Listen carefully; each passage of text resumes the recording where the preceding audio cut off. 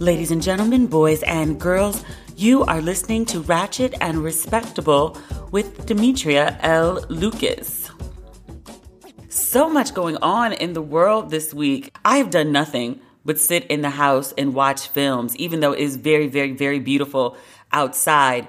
The downside of that is that LA is the hotspot of the state that's a hotspot, of the country that's a hotspot. So it being 80 degrees outside means everyone is outside, and that is not very good during a global pandemic. So I haven't done shit. I haven't even been to the pool in my building because that's crowded too. I've been in the loft with the balcony doors open. That's a bright spot. But I've been in the loft watching an unprecedented number of films. We'll talk about some of them later. There's actually some really good stuff out right now. DC looks like a federal prison. You know how sometimes I say that I wish I was in DC? Which when I say that, I think people are like, oh, she wants to go gallivanting. I really just want to be able to walk around my parents' neighborhood without a mask on. That's really it. Living in a building, I have to put on my mask before I can even open my apartment door. When I'm in the suburbs, I can at least go walking around the neighborhood and get fresh air without a face covering on because there's literally no one outside. That's all I really want. That and to go to Target and wander the aisles with a mask on, but no real threat of harm because the stores are so empty. That is never the case in Los Angeles. But I'm actually glad that I'm not home because DC looks like a gigantic federal prison. When I drive to the post office, I don't go every day anymore. I go twice a week now.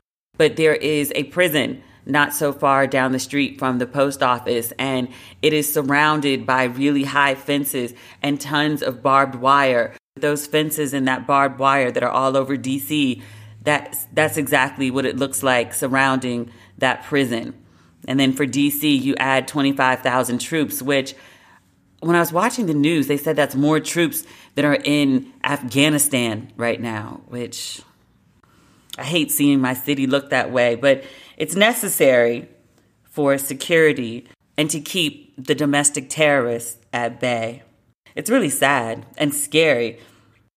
I didn't realize until sometime yesterday that the traditional inauguration at the Capitol was still happening. I figured that everything that was going on, especially with COVID, and then with these huge threats of domestic terrorism from crazed and entitled white people, I thought that given the huge security threats, that some sort of alternate inauguration would be happening. But nope, they're planning to go along with the usual inauguration sans the large crowds. So, I wish them the best. I'm actually very nervous about the 20th. I think with the heightened security presence that things might not be as bad as they could have been, but I rule nothing out when it comes to Trump and his minions. Speaking of terrorism, there's new video that's circulating about that Capitol siege from a couple weeks ago, not even 2 weeks yet, but there was a war correspondent from the New Yorker who was in the crowd, and he went with the crowd into the Capitol. And he has harrowing footage, even worse than everything else that we've seen, of what was going on in the Senate chamber and throughout the halls of the Capitol. This one's not so much as violent. It's just the entitlement. You've got people wandering into the Senate chamber and sitting in Mike Pence's chair and rifling through the desk of the Senate members. Just casual. Unbothered. And it's scary in its entitlement. I'm Black in America. I don't know what it's like to live that way without any sense of fear, to think that everything I survey is my domain, that no harm can come to me, no consequence can come to me. I don't know what that feels like, but it's scary to watch people behave that way, like you're not afraid of anything. And what was also really scary was to watch the way that the police interacted with them. Much ado has been made about the video of the police officer who's seen running from the mob, and then we found out later. We talked about him last week we found out that he was actually being tactical, that he was leading the mob away from the unguarded doors of the Senate chamber. And there were still senators inside. And that would have been disastrous had he not been as quick thinking and as intelligent as he was. But in this new video, these guys are on the Senate floor and there's a cop and he's pleading with him. He says, "Can you please not do that? Can you please come down?" There's another guy who has been shot in the face with some sort of plastic, but he's on the floor and he's bleeding. And the officer goes over to him and he says, "Hey, are you okay? Do you need medical attention? Can I help?" And the guy says, "No, I'm okay." But I was like, I can't imagine that happening at a protest where there are Black people for any reason. And I certainly can't even imagine it over the summer at the Black Lives Matter protest when most of the people protesting were white. "Are you okay? Do you need anything? Hey there. Hey, do you maybe think you can stop that? Do you maybe think you can come down from there? Okay, guys, that's enough. Okay, like you're in sacred space now. You've taken your pictures. Like, okay, let's move on." So kind, so compassionate, so respectful. And I just think that's so crazy. I mean, people have said this many times before. I'm not the first to make the observation. But these same police officers that shoot so quickly when it comes to Black bodies and have no de-escalation skills when it comes to encountering Black people, have all the patience, compassion, and time in the world when it comes to domestic terrorists who have breached the halls of Congress. And another thing I thought about, like watching these guys like sit in the Congress people's chairs or meander through the balcony or sit in Pence's chair. Years ago in college, we were asked to watch this film, Birth of a Nation, 1915, D.W. Griffith. It's considered, I think, the first modern feature film. It's racist as fuck. It's an imagining of what would happen if Black people were treated equally as whites. And in one of the scenes, it's Black people go to Congress and they're pictured as buffoons. They don't know how to behave. They have no respectability. They're just in there acting like the worst of minstrel characters. And it's a minstrel show. All the Black characters are portrayed by white people in blackface. It's this reimagining of like, see, this is what happens if we give Black people equal rights, especially if we give them the vote. They're too ignorant. They're too stupid to know what to do with it. And I bring that film up to say that that's what I thought about, like watching these New Yorker videos of these terrorists like wandering the halls of Congress. Like they look and act like the racist depictions that they made of Black people. And I just thought that was ironic. Maybe? Is ironic the right word? I don't know. But I've been thinking about that concept a lot lately. Like America has always positioned its greatest threats as Black people were supposed to shoot up everything, and then Muslims are supposed to bomb everything, and then Mexicans and brown Latinos were stealing everybody's jobs, and that's why white people didn't have money. That's always been positioned as the greatest threat to America. But the reason that D.C. looks like a federal prison is white people. White people stormed your Capitol. White people ran up in the Capitol with the intent of taking Congress members hostage and hanging the vice president. If anything's a threat to democracy, it's that. It wasn't us. And by us, I mean all the people with melanin. We've always been demonized in this country as this huge threat. And if we don't control them, if we don't keep our foot on their necks, then they're just going to go crazy and they're going to sink the battleship. But no, the biggest threat to American democracy is white people. That's crazy. The other crazy thing about that video is like, these guys genuinely thought that they were doing the right thing. Like many of them have been arrested and many of their excuses so far have been, well, Trump told me to do it. The president told us to come here. And then the president told us to come to the Capitol and fight. And I was like, oh, they're just saying that as a good defense. But then watching them on video, like as it's going on, like they're saying, like, you know, Ted Cruz would want us to do this. Like, oh, yeah, Trump wants us to do this. Trump would be proud. And I'm like, oh, y'all are really that stupid. Trump was telling y'all that there was election fraud. And despite like 4 counts in Georgia, the regular count and 3 recounts, and then the 60 some odd court cases to try in some form or fashion to overturn the election, like 60 some odd court cases that got thrown out. The Supreme Court wouldn't even hear the case. And y'all still believe Trump when he said there's fraud. You so wanted to believe in this man that you overlooked facts and logic laid out before you. And you went and committed federal crimes that are going to land your ass in prison for who knows how long, believing this man. And you deserve every bit of it, because please believe, if Obama had said, go do some dumb shit and I ran up in the Capitol, I'd be dead. I'd be stupid and I'd be dead. But no one would have empathy for me. They would have been like, she's a terrorist. Whether I was affiliated or not with BLM, they would have said that's who I was representing. They probably would have thrown Antifa on me too, which, by the way, Antifa is anti-fascist. It's so weird how these Trump Republicans and Trump himself keep talking about Antifa, Antifa, Antifa. And I'm like, are we not all against fascism? I don't understand why we're not all members of Antifa. But these guys really believed everything that Trump said, and they put it all on the line for him. Trump allegedly has 100 or so pardons that are coming down the line. The news outlets have not seen the list yet. That's just according to sources. They said there's some high-profile rappers on the list. I'm going to guess that one of them is Lil Wayne, who endorsed him right before the election and just so happened to be facing a federal gun charge. I'd be pissed if I was Wayne and I wasn't on that list. I do wonder if he's going to pardon any of these protesters. I wouldn't be surprised if he did. I think it would also be grossly unjust to co-sign people storming the Capitol and wanting to hang your vice president and then pardoning them like they didn't do much wrong. That sets a horrible precedent. It okays it. It gives people license in the same way that when people stormed the Capitol in Michigan and nothing much was done about it, the same way that months later people turn around and storm the Capitol. And then it'll be like, really? It wasn't that bad. We should just move on. Move on. The way that Trump's followers, Trump's minions, are reacting to the storming of the Capitol, the insurrection at the Capitol, the breach of the Capitol, is so much like an abusive relationship.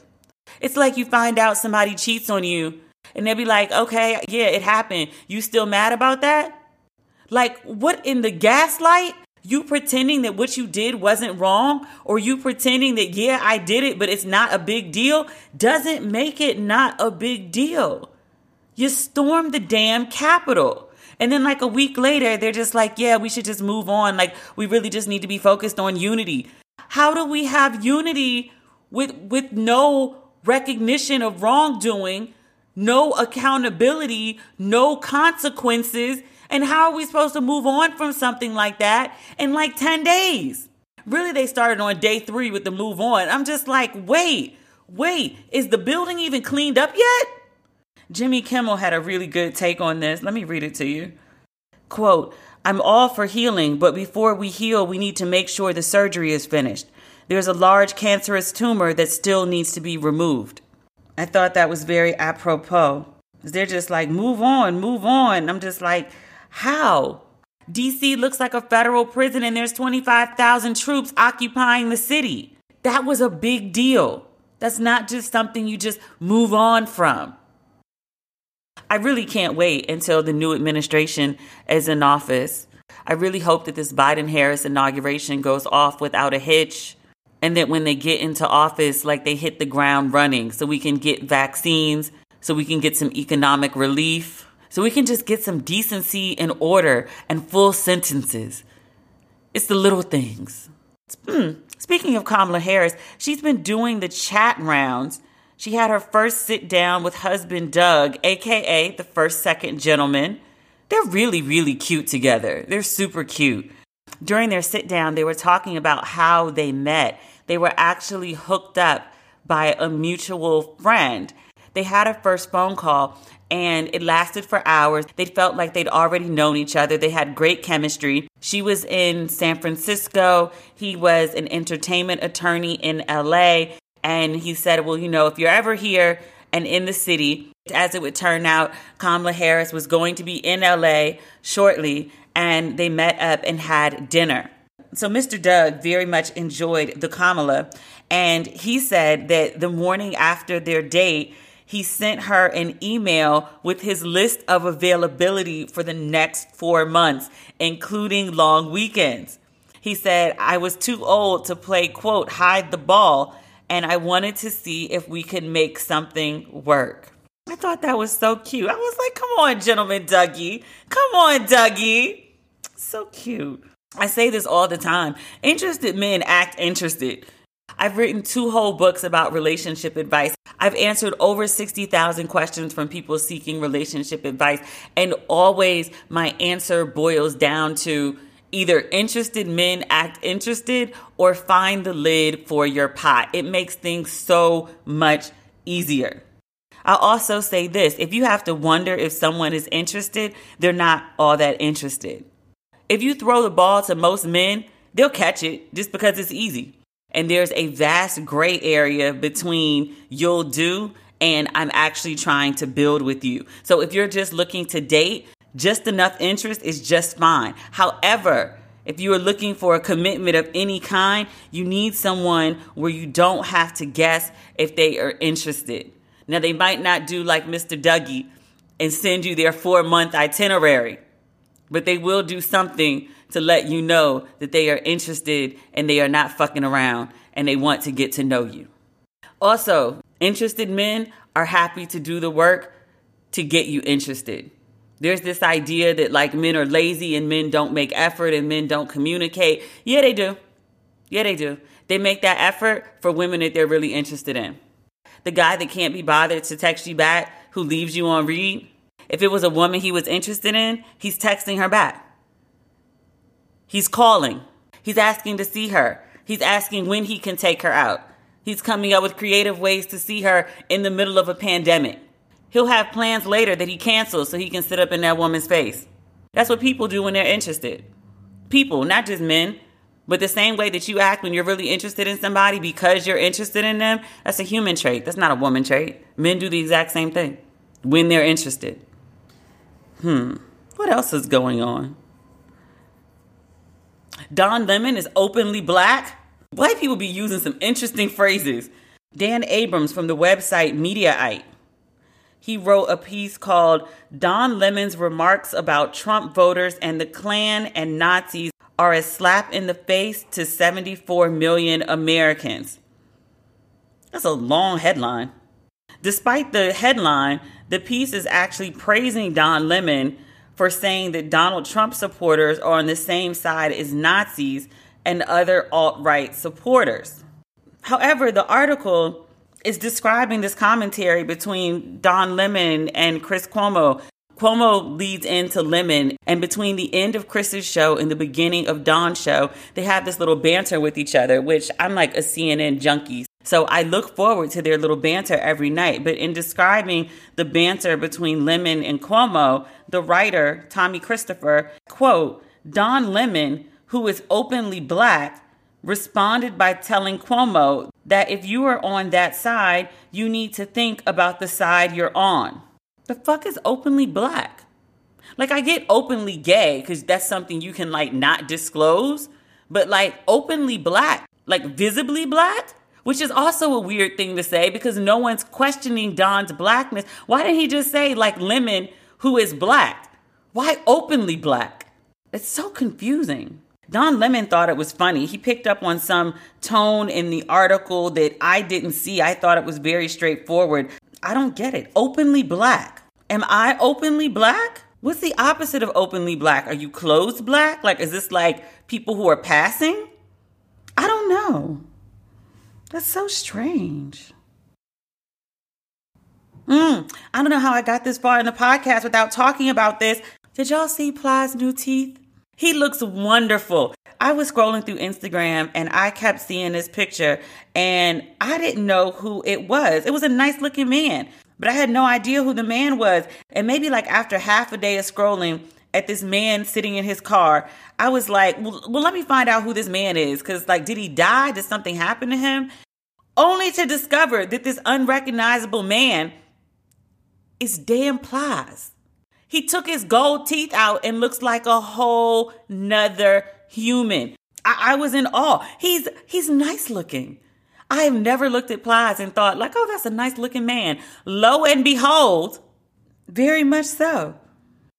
Look, I remember when I was talking about getting braces, which if you listen to the podcast, I don't think I gave you an update on that. The day after the podcast where I said I was thinking about getting braces, I had an appointment with my orthodontist and I thought it was just like a look-see and then, make a decision and you'll come back later. And so she was like, yeah, you could do it. And I was like, well, when can I do it? And she was like, you want to do it today? And so between you want to do it today and like 30 minutes later, I had braces. So I've had braces for 5 weeks now. I have to keep them on for 9 months or so. But I remember when I was talking about them, or right after I said on social media that I had gotten them, people were like, why would you get braces in your 40s? Because my teeth were fucked up. I'm just supposed to leave them fucked up? I guess some people would. But looking at Plies, please don't ever ask anybody why they go and get their teeth fixed. Your teeth make a huge difference in your presentation. A good set of teeth can take you up a couple notches. I've been seeing Plies' face for what? Like the last, I would say easy 15, 20 years? Never part of life have I ever looked at him and thought, wow, he's a really nice looking guy. I posted this picture on my Instagram page. I called him #snack ministry. That's how cute he is. He ain't do nothing else but take out his gold teeth and get some new teeth. He said when he took out his golds, he saw his mama and she said, quote, I finally got my baby back. He also said, and I was like, sir, you lying. He said that he, with his gold teeth, he had pleasured a lot of women in his day. And he said with his new teeth, he not putting his mouth down there no more. He's such a fool. But look, I tell you, I saw that man's teeth and I was like, yo, sir is out here looking like Amazing Grace. Looking like change me, oh God. Looking like God provides. Looking like he praised him in advance. I'm so tickled by his teeth. That man took out his gold. He looks like a whole new person. And he's 44. Which I thought he looked every bit of 44 of his gold teeth. He took the teeth out. He looks like a man in his 20s. When I tell you, teeth will change you. Teeth will change you. I never thought I'd see the day. I ain't seen a glow up like this since Gucci. I know people are like, really, you're doing a whole segment on Plies' teeth? Yes. When people decide to do better with their lives, when they make a positive change, they need to be encouraged. Because this is not just a physical change. Plies has had a mindset change. Something is happening within him where he is trying to uplift, and I want to support him. I mean, good for him. I really genuinely mean that. Good for him. I told you I hadn't done anything for like the last few days but watch a bunch of TV, and I wanted to talk to you about 2 really good films that I saw. One of them being American Skin with Nate Parker. I talked about the film coming out and the premise of it a couple weeks ago. I hadn't seen it, but it was getting great buzz. Spike Lee had come on as a producer, and I was excited about the film because it looked like a black person's revenge fantasy. This seems to be Nate Parker's genre, like, because he gave us Nat Turner first, which, I mean, that actually happened. But to put it on film is, essentially watching a black person's revenge fantasy. Like, oh, you've enslaved me, and now I'm going to wake up one day and kill you all. Should we think about sometime? In this case, and I'm not going to spoil it for you. I'm not going to tell you anything that you can't see in a commercial. But in this case, a father loses his son to police violence, and the father enacts revenge. He takes over a police station, and he literally holds court where he puts the officer who killed his son on trial for the murder, and the officer is judged by a jury of peers that look more like Nate Parker than they do the officer. It is a powerful film. It goes there. That mystical, magical place where people say things that you never expected them to say and get really honest about what they think. It's kind of like There was this movie a while ago, I want to say like the 80s or the 90s, 12 Angry Men. It was about members of the jury discussing a case, and they all come from these different perspectives. And it's something like that. You get the jury's perspective, and then you get Nate Parker's character, his perspective, and then you get the police officer's perspective, and there are different perspectives within the police department. You get a black teenager from the suburbs, you get his perspective, but it's all these different people talking about why police violence exists and how they feel about it. It's really, really, really good. It's really good. I highly encourage you to watch it. The ending is not what I expected. I really thought it was going to be something else, but it was very, if I say that, I might give it away, and I don't want to do that. A lot of people have had much chat about the ending. So maybe we can discuss it in a couple weeks when everyone's had a chance to see it. I don't want to ruin it, but I highly, highly, highly recommend it. It's a really, really good film. I do not expect that it will get Oscar buzz, even though it's a really good film and Nate Parker gives an amazing performance. He's a really good actor. Just because I feel like it's too much truth for white people to handle. It's a lot of truth. It's a lot of truth about black people, too. We are not a perfect group. We do have shortcomings that need to be addressed. But this film, it really went there. One of the black teenagers, a boy, his emotions are so raw. And I think it's the voice of, probably every black person who feels connected to black culture, the black community. But I think it's what all of us are thinking and feeling when you hear the latest story of a black person, man, woman, child, who's been gunned down by the police. I'll tell you this part because it's happened so much in real life, it's probably not a surprise. But in the wake of a child's death, a police officer goes to the family and they ask the family to make a statement to stop the violence. And the teenager just goes off. And I've said something about that on here before. I'm like, God forbid if something should ever happen to me, do not call for peace in my name. If there's a city on fire, let the bitch burn. Let it burn to the goddamn ground. Like, if I'm not going to get justice in a courthouse, like, let there be justice in the street somehow. But do not call for peace in my name. And the kid just goes off and kind of explains why that's just a stupid thing to ask black people for. It's a really good movie. I also watched, do I even want to tell you about that? It's not very good. I'm going to skip that one because my boo was in it. Damson Idris. You know how I feel about Damson Idris. Still haven't run into him in LA. It's a global pandemic. But still, LA black community is only but so big. He's in a new Netflix film. He was great. The movie was terrible. It took me 3 times to watch it. I kept falling asleep. And it's an action film. And I'd love to see shit blow up. It just wasn't a good film. The premise was off. And that's all I'll say about that. But the movie I really want to talk to you about is One Night in Miami on Amazon Prime. It's Regina King's directorial debut, much anticipated. It is a fictional portrayal of a night in Miami where singer Sam Cooke, football player Jim Brown, Malcolm X, and boxer Muhammad Ali all get together. It's under the guise of celebrating Muhammad Ali becoming the heavyweight champion. But really, it's like a therapy session with really good friends where people stop being nice and start getting real. Malcolm X was a little too real. I mean, mission accomplished. But he went so hard on poor Sam Cooke. I was like, Sam Cooke ain't that bad. Jesus. But it's a really good film. And I'll be honest with you. I had some trepidation about the film. Not just because it's a first for Regina King. I wondered what would inspire a black woman in Hollywood to choose her first film as one that's about 4 men. 4 iconic men, yes. Why not pick something that speaks to the experience of black women? So I did wonder that. So it's a slow start of a film, but once it gets going, I was like, oh, this is good material, and I want to do something with it. So I totally get it. And I'm not going to give this one away either, although I will say there's not much to give away.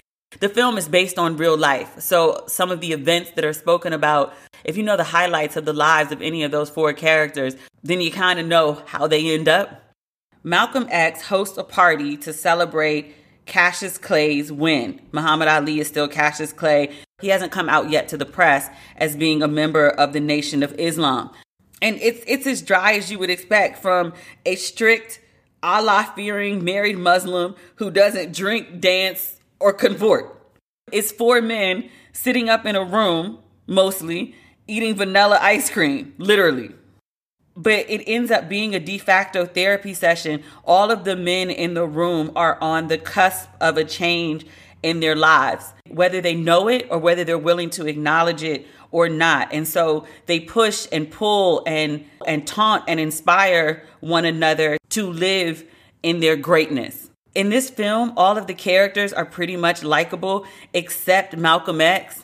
You know he means well, and you know he has a point, and you know he's telling the truth, but he really comes off as a jackass for how he goes at Sam Cooke.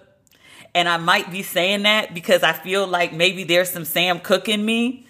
Sam Cooke at this point in time has not written A Change Is Gonna Come. He's still writing pop ballads. He's ghostwriting songs for white artists. He's making a shit ton of money. He's living in LA. Like when he goes to Miami, he stays at the Fontainebleau instead of the hotels where most of the black people stay. Sam Cooke is very Hollywood at this point in his life. And he's just like, I live well, I make money, I date women. Like my life is good and I'm not trying to do more. And Malcolm X, being who he is for obvious reasons, he was like, no, the black man's life is a struggle and you have this gigantic mouthpiece and you're not using it to its highest purpose. Like, do more. And Sam Cooke is kind of like, I don't want to. I have this conversation with myself all the time because I feel like every time I do something, people are always like, you should do this and you should do this and you should do this and you should do this. And I'm kind of like, but I don't want to. Like people put these expectations on me. And by people, I mean sometimes the people listening to this podcast or the people commenting on social media or even people in my real life. It's like, you should be doing this. You should be doing that. And it's like, I have absolutely no fucking desire to do that. A lot of people don't like, no. And then I stop talking to them and they don't understand why. Whole nother story. But okay. But Sam Cooke likes wealth. And he likes white acceptance. I don't really give two shits about that. And he likes the trappings of fame. Yeah, I kind of like that. And Malcolm X just gives it to him like so bad. But it's a really, really good film. It's very theater-esque. And I thought that before I started reading about the film and realized that the screenplay is based on a stage play and the writer, Kemp Powers, wrote both of them. And I was like, oh, that makes sense. It's very dialogue and character driven. There's not a lot of plot per se. It's very cerebral. Most of the film takes place in literally one hotel room, but there's a lot of thoughts. There's a lot of ideas thrown out and a lot of ideas challenged. It's just smart. It's very, very smart and well acted. I should say that too. Although the guy that's playing Malcolm X, I didn't buy him as Malcolm X. And I don't know, it's because we've seen so many people play like iconic versions of Malcolm X. And I'm thinking of Denzel Washington in X, obviously. I'm thinking of Mario Van Peebles. And then I'm thinking of the guy who played Malcolm X in The Godfather of Harlem. I can't remember the actor's name, but he plays an amazing Malcolm X. This guy's Malcolm X, I had to keep reminding myself that it wasn't Barack Obama. It was weird. He almost gets Malcolm, but it's not quite there. And it's not a bad performance. It's just you've seen so many 10 performances that when someone comes in with an 8, they're not knocking it out the park. Leslie Odom Jr. from Hamilton does Sam Cooke, and he is amazing. He is absolutely amazing. He played the hell out of Sam Cooke. And I'm giving this away, but I can tell you what it is, and when you see it, it'll be a entirely different experience. Remember when I talked about Small Axe, and there was a film in that series called Lovers Rock?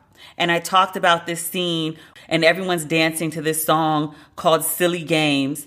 And the song goes off and everyone keeps singing and they're dancing on the floor so you can hear the stomp to keep the beat. And then everyone sings along a cappella. It's like a 10-minute scene, but it's one of the most powerful scenes I've seen in cinema in a really long time.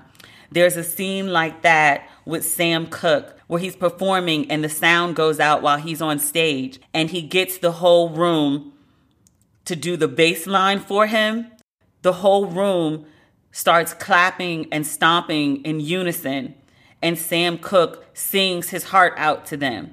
I love Black people in general, but I love Black people in those communal moments where we just all fall in line together and no one ever has to say like, oh, we should do this. It's just one by one. We all just go into this good version of groupthink, and we're just all connected through this one sound. It's an amazing, amazing scene. I got chills watching it. But Leslie Odom Jr., he's just absolutely amazing. I was reading in, I guess, the LA Times.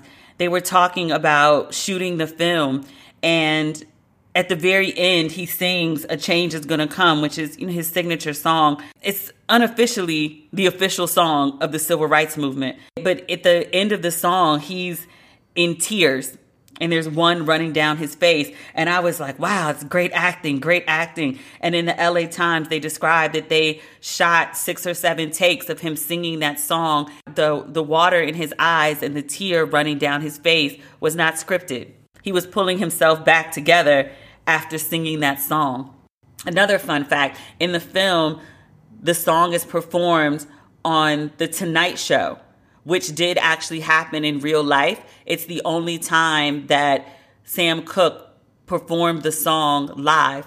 And that's partially because he was killed when he was 33. He didn't live long enough to keep performing it over and over and over. I think he only lived maybe like a year after he made that song. He performed the song on The Tonight Show, and the footage is lost. So if you didn't catch that live, you've never seen it again. So they recreated that lost footage from The Tonight Show. I thought that was just an amazing piece of writing to include a detail like that. It's a really, really, really good film. I also didn't know a lot about Sam Cooke. I think I conflated his killing and Donny Hathaway's killing together. I thought maybe he died at like 50 or 60 something. I had no idea he was killed when he was 33. Allegedly, he was naked, wearing one shoe and a suit jacket. Look up the story. It's fascinating. I also had to look up Jim Brown, too. I knew some things about Jim Brown. Like, my dad loves Jim Brown. I knew him as a football player. I knew he was in films. I knew he was an activist. I knew he was very open in talking about the plight of Black folks. But I didn't know all of the details. So there's a detail in the film where it talks about Jim Brown wants to be a movie star. So in the off season from the NFL, he would go act in Hollywood. So I had to go look up some details about Jim Brown. Jim Brown has a Shonda Rhimes story. Remember we talked about Shonda Rhimes, how she left Disney because one of the executives didn't want to give her a $154 all-day pass to Disney? Jim Brown has a similar story. This is fascinating. So, and I'm reading this from The Undefeated. Ryan Cortez is the author, and he starts out talking about how in 1965, when the NFL season ended, Jim Brown was the star of the league. He was the 1965 MVP after rushing for 1,544 yards in a 14-game season. And I know nothing about football, so I was like, oh, is 1,500 yards? Is that like a big thing? Yes. The second runner-up for that stat had 677 yards less than Jim Brown. So that's how good Jim Brown was. So again, at the end of the 1965 NFL season, Brown was the sports leader in single season and career rushing yards, rushing touchdowns, and total touchdowns. In 9 years of pro ball, Brown was the rushing champion 8 times and the MVP 3 times. I had to call my dad and was like, okay, is it fair to compare Jim Brown to Michael Jordan?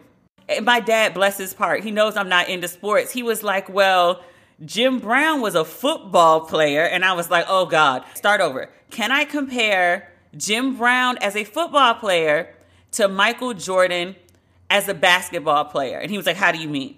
And I was like, in terms of when they quit, I was like, Jim Brown quit at the top of his game in the same way that Michael Jordan quit the first time. Like, it was very shocking from what I'm reading. And he was like, yes, that was very accurate. Like, we were shocked when Jim Brown quit. So Like I said, Jim Brown was at the top of his game 1965 season, right? He's 29 years old, still had many more years left to play in the NFL for the Cleveland Browns.